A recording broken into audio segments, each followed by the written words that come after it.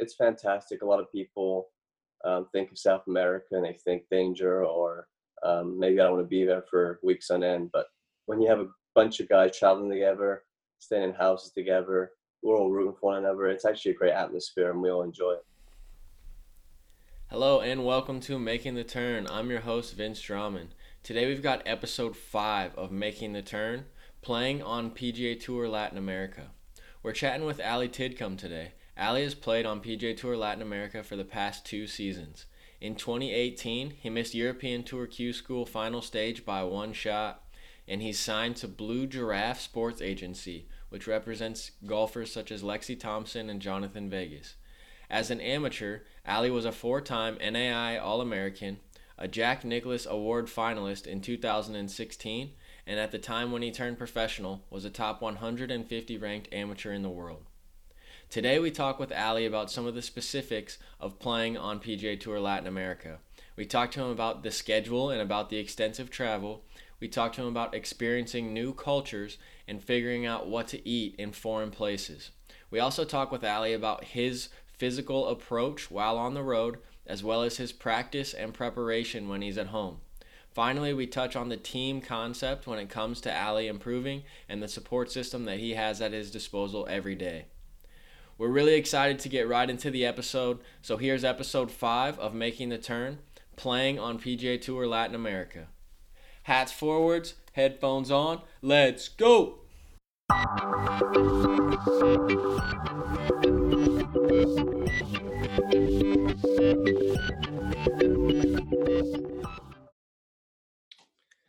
All right, well, we've got Ali Tidcombe with us today. Ali is a player on PGA Tour Latin America. He's going to give us a little bit of insight into playing on PGA Tour Latin America and some of his experiences the last couple of years as a full-time member of the tour. So thanks for joining us today, Ali.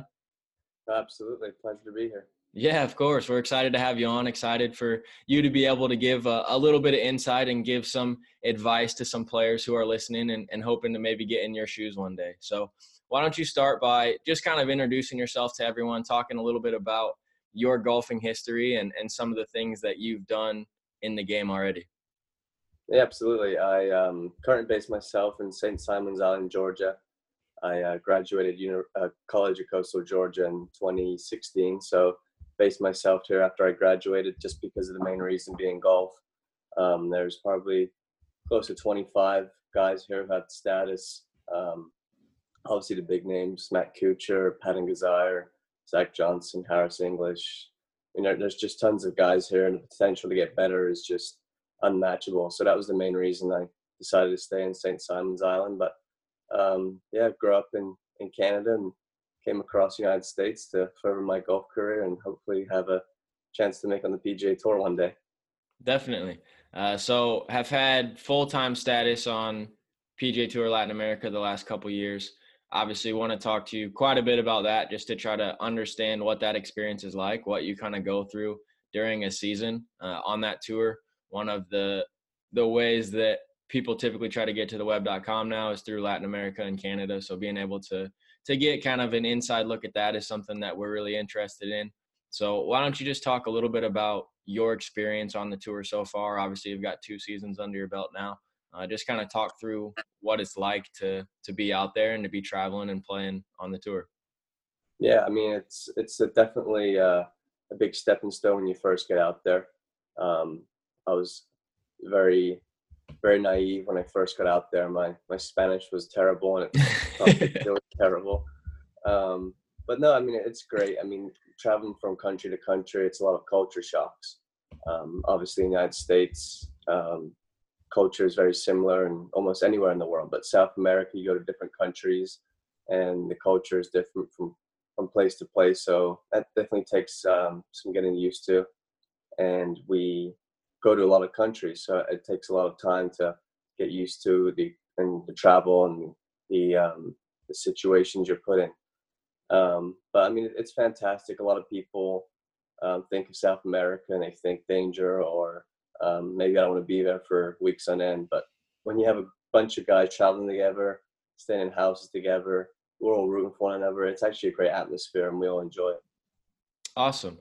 Talk a little bit about just the play on PGA Tour Latin America for maybe some people who aren't as familiar with it or people who don't know as much about it. Obviously, there's guys up around 20 under par or even lower winning every week. So talk about week in and week out, just how good the guys are that are out there playing on the tour with you. Right, and that actually speaks to the volume of the golf courses. People maybe aren't quite familiar with the fact that South America have tons of great golf courses actually, and we're very lucky to play them.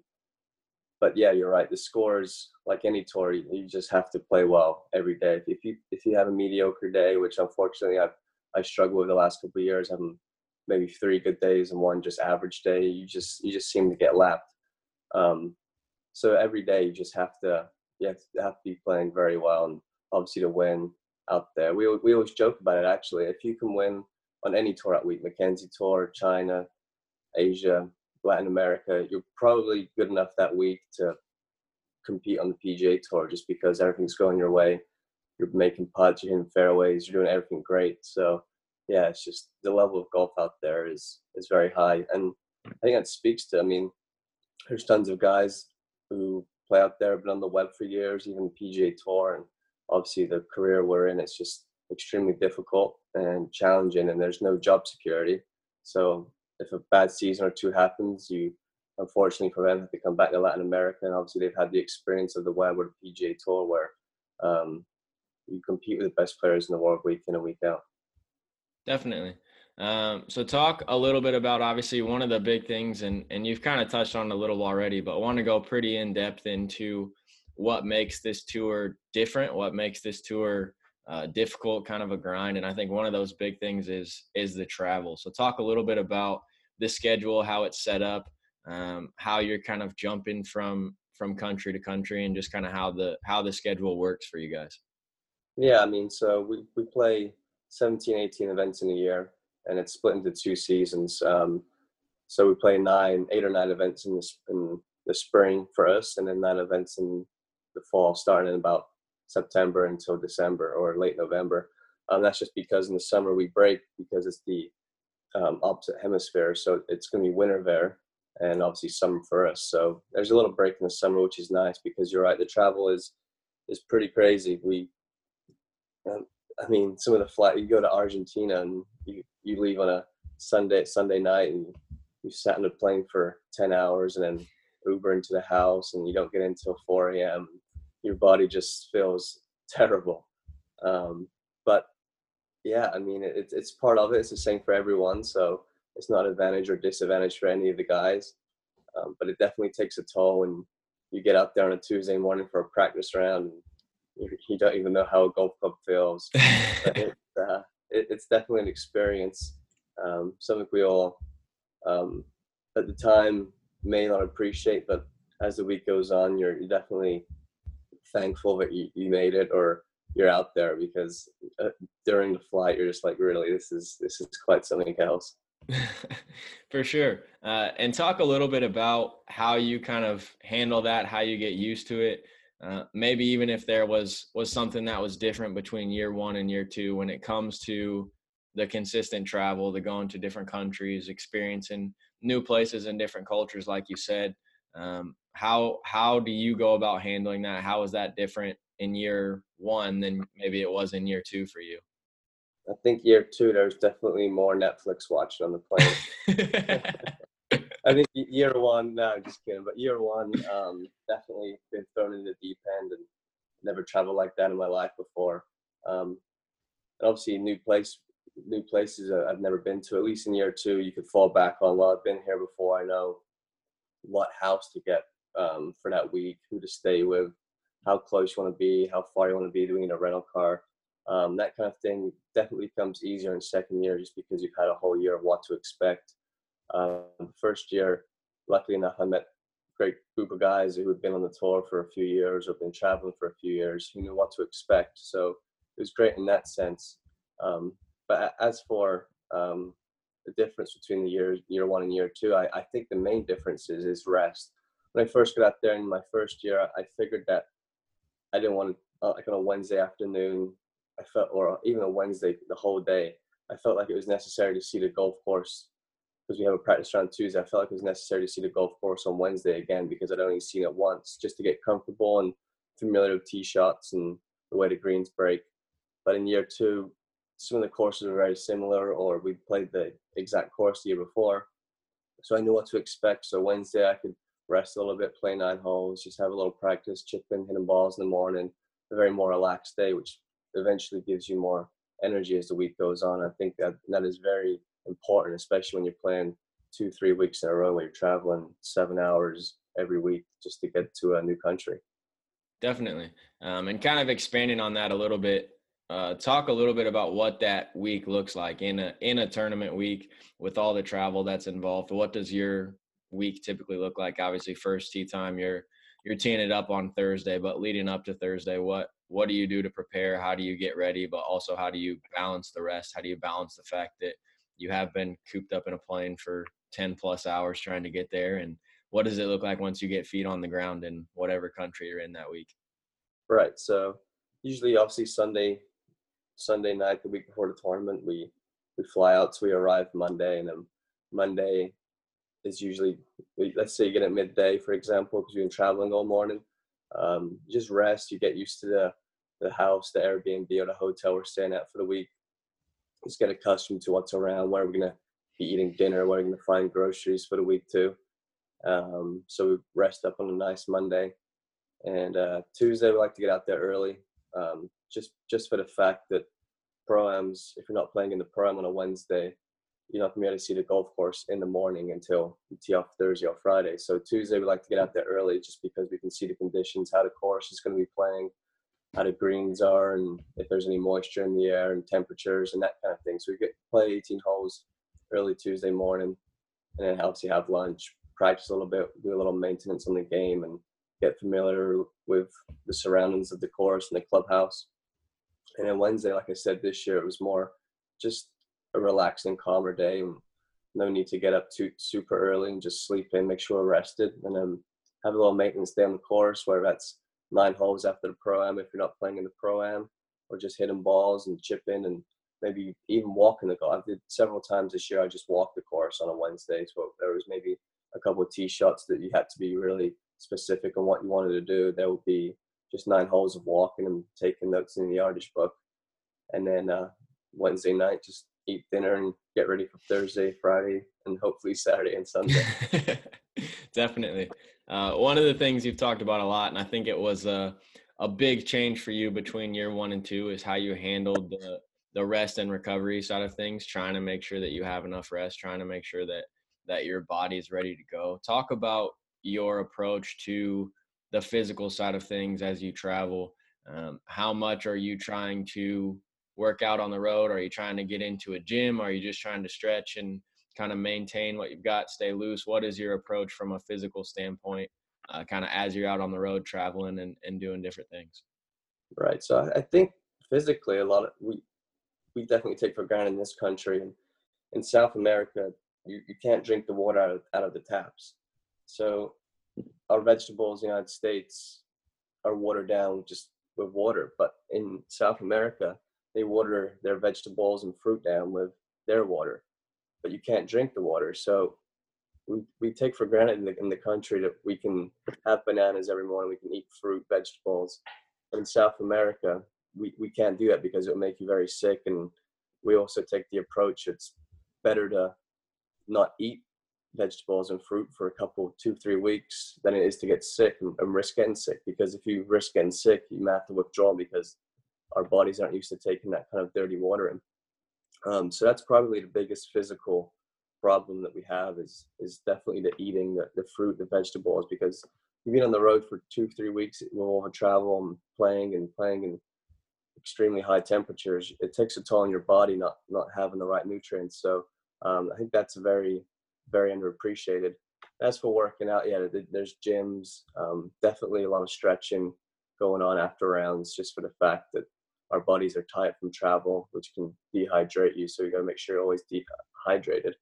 But yeah, definitely working out, light workouts, I'd say, more than anything. But if you have a bad week, it's nice to maybe pump a little extra iron just to take some frustration out going forward. For sure. Talk a little bit about the nutrition. You touched on the fruits and the vegetables, but going to places where maybe the food is different, or obviously you're in different cultures that have different normal diets, normal staples. How does the nutrition look on the road? What are you trying to look for when you get to each place? What are kind of the essential things, like I need to have this each week? And then what are the things that change week in and week out? And how do you decide how you approach that and what you're going to try to eat that week? Yeah, I think there's a lot of safe food going on. So there's a lot of pasta. I mean, I almost stick to pasta virtually on 4 or 5 times a week just because I know I'm not going to get sick, and I know it's going to give me the carbs, from a lot of walking and a lot of exercise. So I definitely load up on pasta for the week. And for breakfast, I mean, just the usual eggs, cereal, fruit if it looks safe or we think it's safe. Um, but I mean, apart from obviously the water being dirty, the food in South America is incredible. The meat places we go to, and luckily for us that we can go to some incredible restaurants and only eat for $6, $7 just because of the culture there, where there's not a lot of money. So we do tend to eat out a lot just because we can almost spoil ourselves for very very little in comparison. Um, so that's a very big plus side. We get to eat some incredible food, and um, every country we go to, it seems there's um, a different food or a different meat that is very famous in that area. Awesome. Looking real quick just at the tour in general before we move into more of your approach to practice and preparation personally.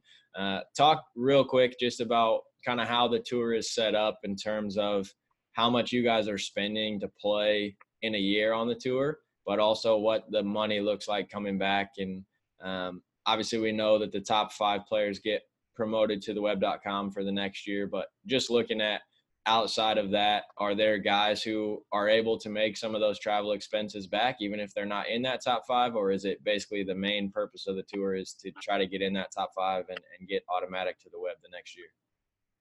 Yeah, that's right. So yeah, top 5 make their web.com guaranteed starts, and top 10 is final stage where you can control your own fate and how well you play and how many starts you get the following year on the web.com. But definitely there's definitely money to be made. I think Harry Higgs, when he won the Order of Merit this year, I think he was close to 110,000, and I'd say 60th place is to keep your card is about 17,000. So I mean, I'd say for a given year, it's close to $30,000 to travel to 18 events of flights, food, caddy. Caddy is actually one of the most um, most expenses of the week, just for the fact that it's very cheap for a caddy in our aspect, but it's $50 minimum a day. So if you play Tuesday, Wednesday, and obviously the 4 days of tournaments, that's 6 days of having a caddy plus a tip at the end of the week. So the caddy fee actually ends up being one of the higher expenses during the year. But yeah, I mean, there's definitely, if you play well, you control your own fate, just like in anything in golf. If you play well, you'll make money. You can rise up to the web.com and then your PGA Tour card. So there's definitely chances to make money, but there's definitely chances that you will not make money if you don't play well that week. Awesome. Let's move more into a little bit of how you set up your approach to the game, how you set up your approach to getting better, some of the things that go into your practice and your preparation. One of the things that we talk about quite a bit on the channel and with our listeners is we talk about setting up a team around you that's going to help you take your game to the next level, whether that be swing coaches, fitness coaches, kind of all the people that are in your circle for you as a pro. That may be the agency that you work with and some other things like that. So just talk a little bit about how your team is set up and maybe a little bit of the backstory into how you started to work with all the different people that surround you. Yeah, like you said, it's definitely a team sport now. Obviously, on the leaderboard, you see one name, but at the end of the day, there's a lot more going into it than just one person. It takes a lot of effort from not just yourself, but everyone included who believes in you. And that, like you said, it's a swing coach, friends, family, um, dietitian for some people, physical coach, mental coach. I mean, the list can go on and on how many people you want to work with. But the first things first is that they genuinely believe in you, and that's a great atmosphere to be around, because this game is, at the end of the day, is individual, and there can be a lot of alone time on the road or practice. So it's just great to know there's people in your corner at all times, and that's in every situation, to be honest. And yeah, it's very lucky that so many people care about your progression, and it's very genuine. It's not just because it's their job. They got into that job because they truly want to help, and that is very rare, I think, and special to especially me and a lot of people I know. For sure. So is a lot of your support system based kind of back home in Canada? Is it based in St. Simons? Is it based all over the country? Is it kind of everywhere? How is your team kind of set up? Where do you see or talk to most of the people that you kind of would consider to be a part of your support system? Yeah, I'd say most of it is here in St. Simons Island, here, Georgia. I mean, obviously my family back in Canada, who are extremely supportive and do more than I can ever ask. But there's people here who I live with, my American family. I mean, my swing coaches. I mean, I based myself here because I wanted to be closer to them because they are always there and willing to help. I'm obviously back home in Canada, my home golf course, there's tons and tons of people who are very supportive and close friends. Um, but the professionals at their specific profession, like swing coaches, are here, and they're who I work with. So I'd say most of the time or majority is definitely here. My swing coach, I work with Jack Lumpkin and Jeff Nelson, and pretty much everybody who works at Siang, just because I'm so open to ears and help, and I just love to learn. And whoever it is, any of the swing coaches at Siang, anyone in general, any coaches out there, anything, I just love to learn about the game of golf, how to get better. And I think the reason I want to get better and love to listen is just for the fact that I'm not on the PGA Tour, hopefully yet, and there's a reason behind that. And if I was naive and didn't want to listen, then I don't think I would progress as a player or even as a person. But I just think listening to other people and what they have to say, even if you always don't want to listen to that exact message, there's definitely positives in that message you can pick and choose from politely and move forward in what works for you individually. Definitely. So as you travel on the road, as you are playing PGA Tour Latin America, as you're playing in different events, how much contact do you have with your coaches back home? How much are you talking to people in St. Simons, whether it's about technical stuff or about the mental side of things? Are you communicating with people on a regular basis, or is it just kind of when you're home, you work with them, and when you're on the road, you just talk to the people who more support you and are invested in you? Yeah, there's definitely a lot of good luck texts and play well, and it's truly appreciated. But I mean, I think it's pretty light when I get on the road and the aspects of talking to coaches. We talk probably every once a week, I'd say, just saying this is what I'm feeling, kind of thing.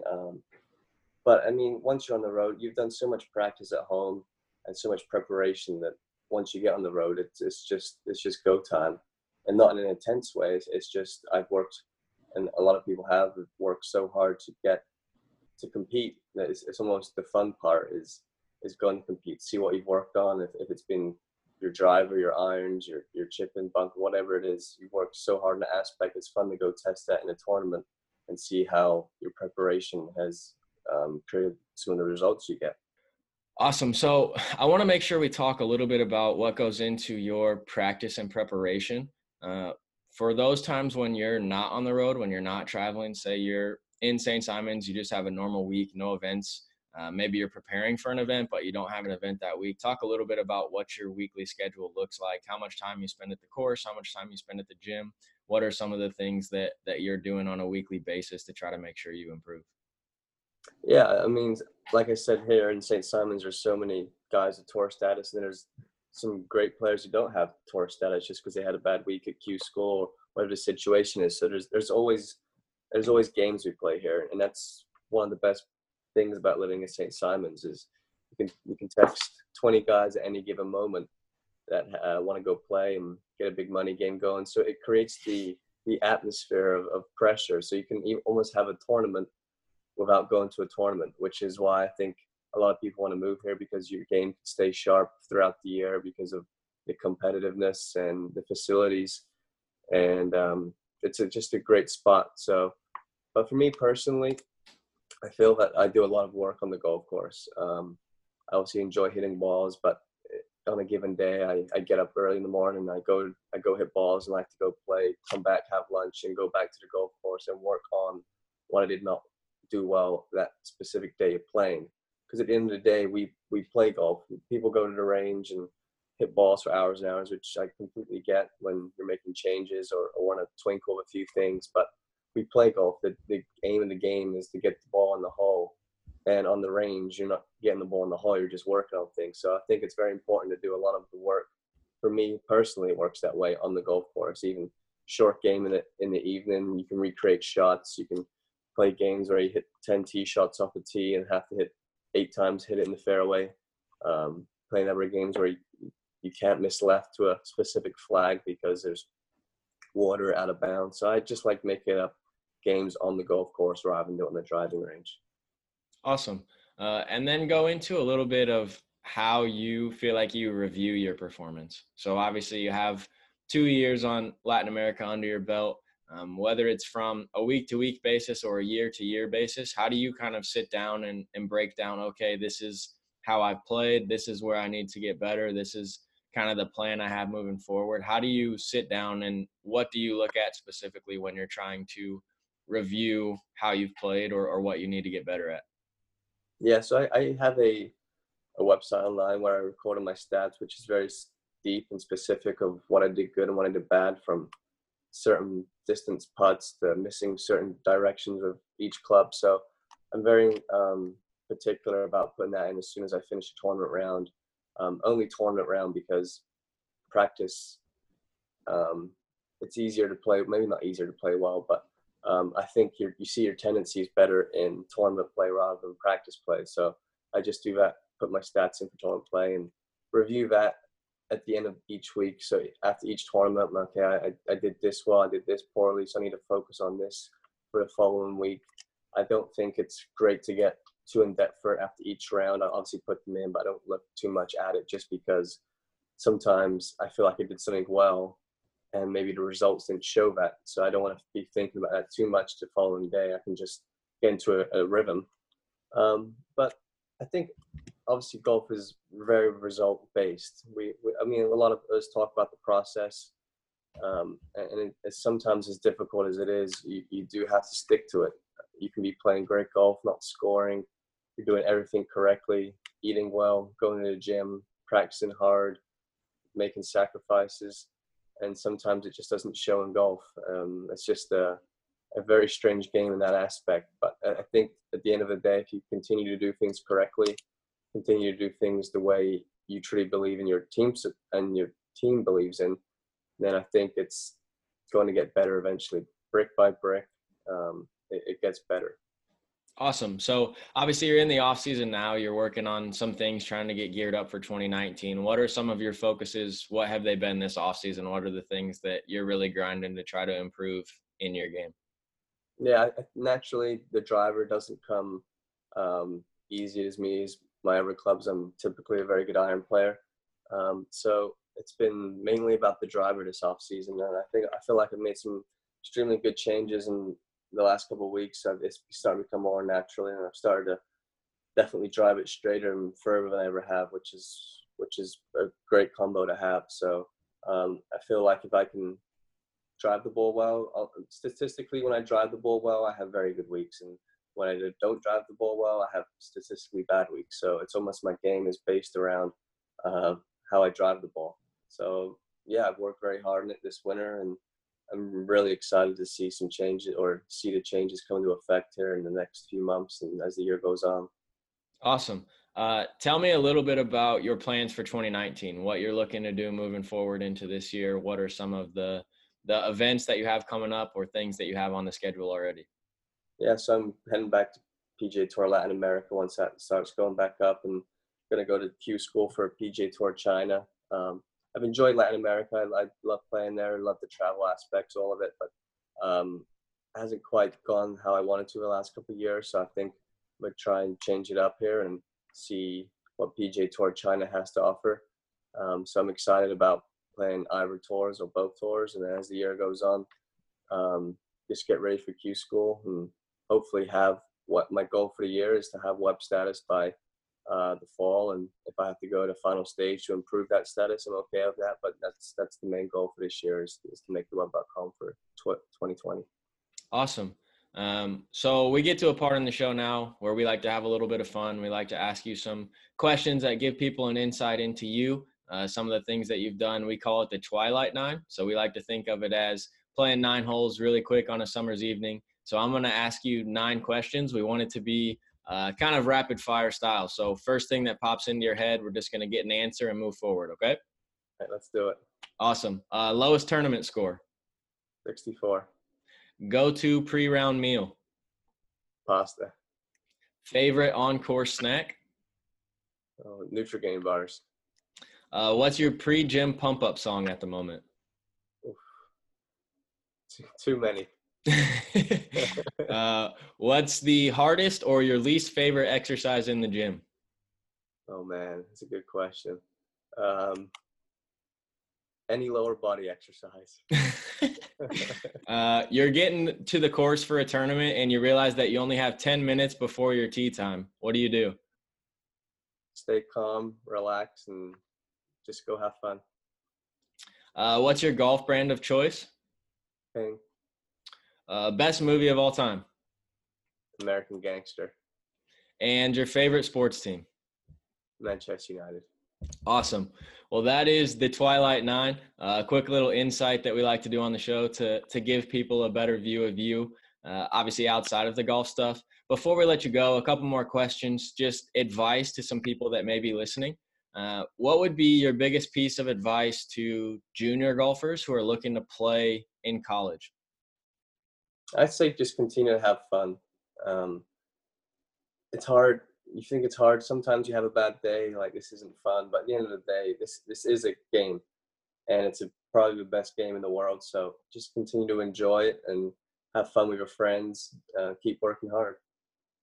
And then for people who are in college currently and who are wanting to pursue golf as a career, who are hoping to maybe get to where you're at one day or follow in the similar path that you do, what would your biggest advice be to them? Just remind yourself that Rome wasn't built in a day. You know, there's brick by brick. You know, you got to keep progressing each day. I mean, sometimes you might not be on the travel team. You might not be playing well in a big tournament in college. But at the end of the day, you got to look at the big picture. And if you're doing all the right things, brick by brick, it will come together. Awesome. And then where can people follow you in your 2019 season? I mean, the PGA Tour website have their links to Latin America and potentially PGA Tour China if I go there. And then just social media, Tidcombe, my last name, TIDCOMBE, and I'll update things on there for everyone. Awesome. I'll be sure to leave that down in the description below, but appreciate you joining us today, man. Really enjoyed the insight into PGA Tour Latin America and getting to know you and a little bit more of your game. Yeah, I appreciate it. Thanks for having me on, Vince. Of course. That wraps up episode 5 of Making the Turn. I want to give a huge thank you to Ali Tidcombe for joining us on the podcast today. He did a really great job of breaking down what life is like on PGA Tour Latin America, what it's like to be a player on the tour, and what it's like to be a young professional chasing his dreams. Really hope that you guys will give Ali a follow on social media to continue to support him and his journey. Want to wish him all the best as he looks forward to his 2019 season. I want to thank you guys for stopping by. Please show this video some love, hit that like button, share it with some friends. Subscribe to the channel if you haven't already. We've got more exciting content coming to you guys, and episode 6 of Making the Turn will be out next Wednesday. Thanks for stopping by. This is Vince Drummond Golf, and I'm out.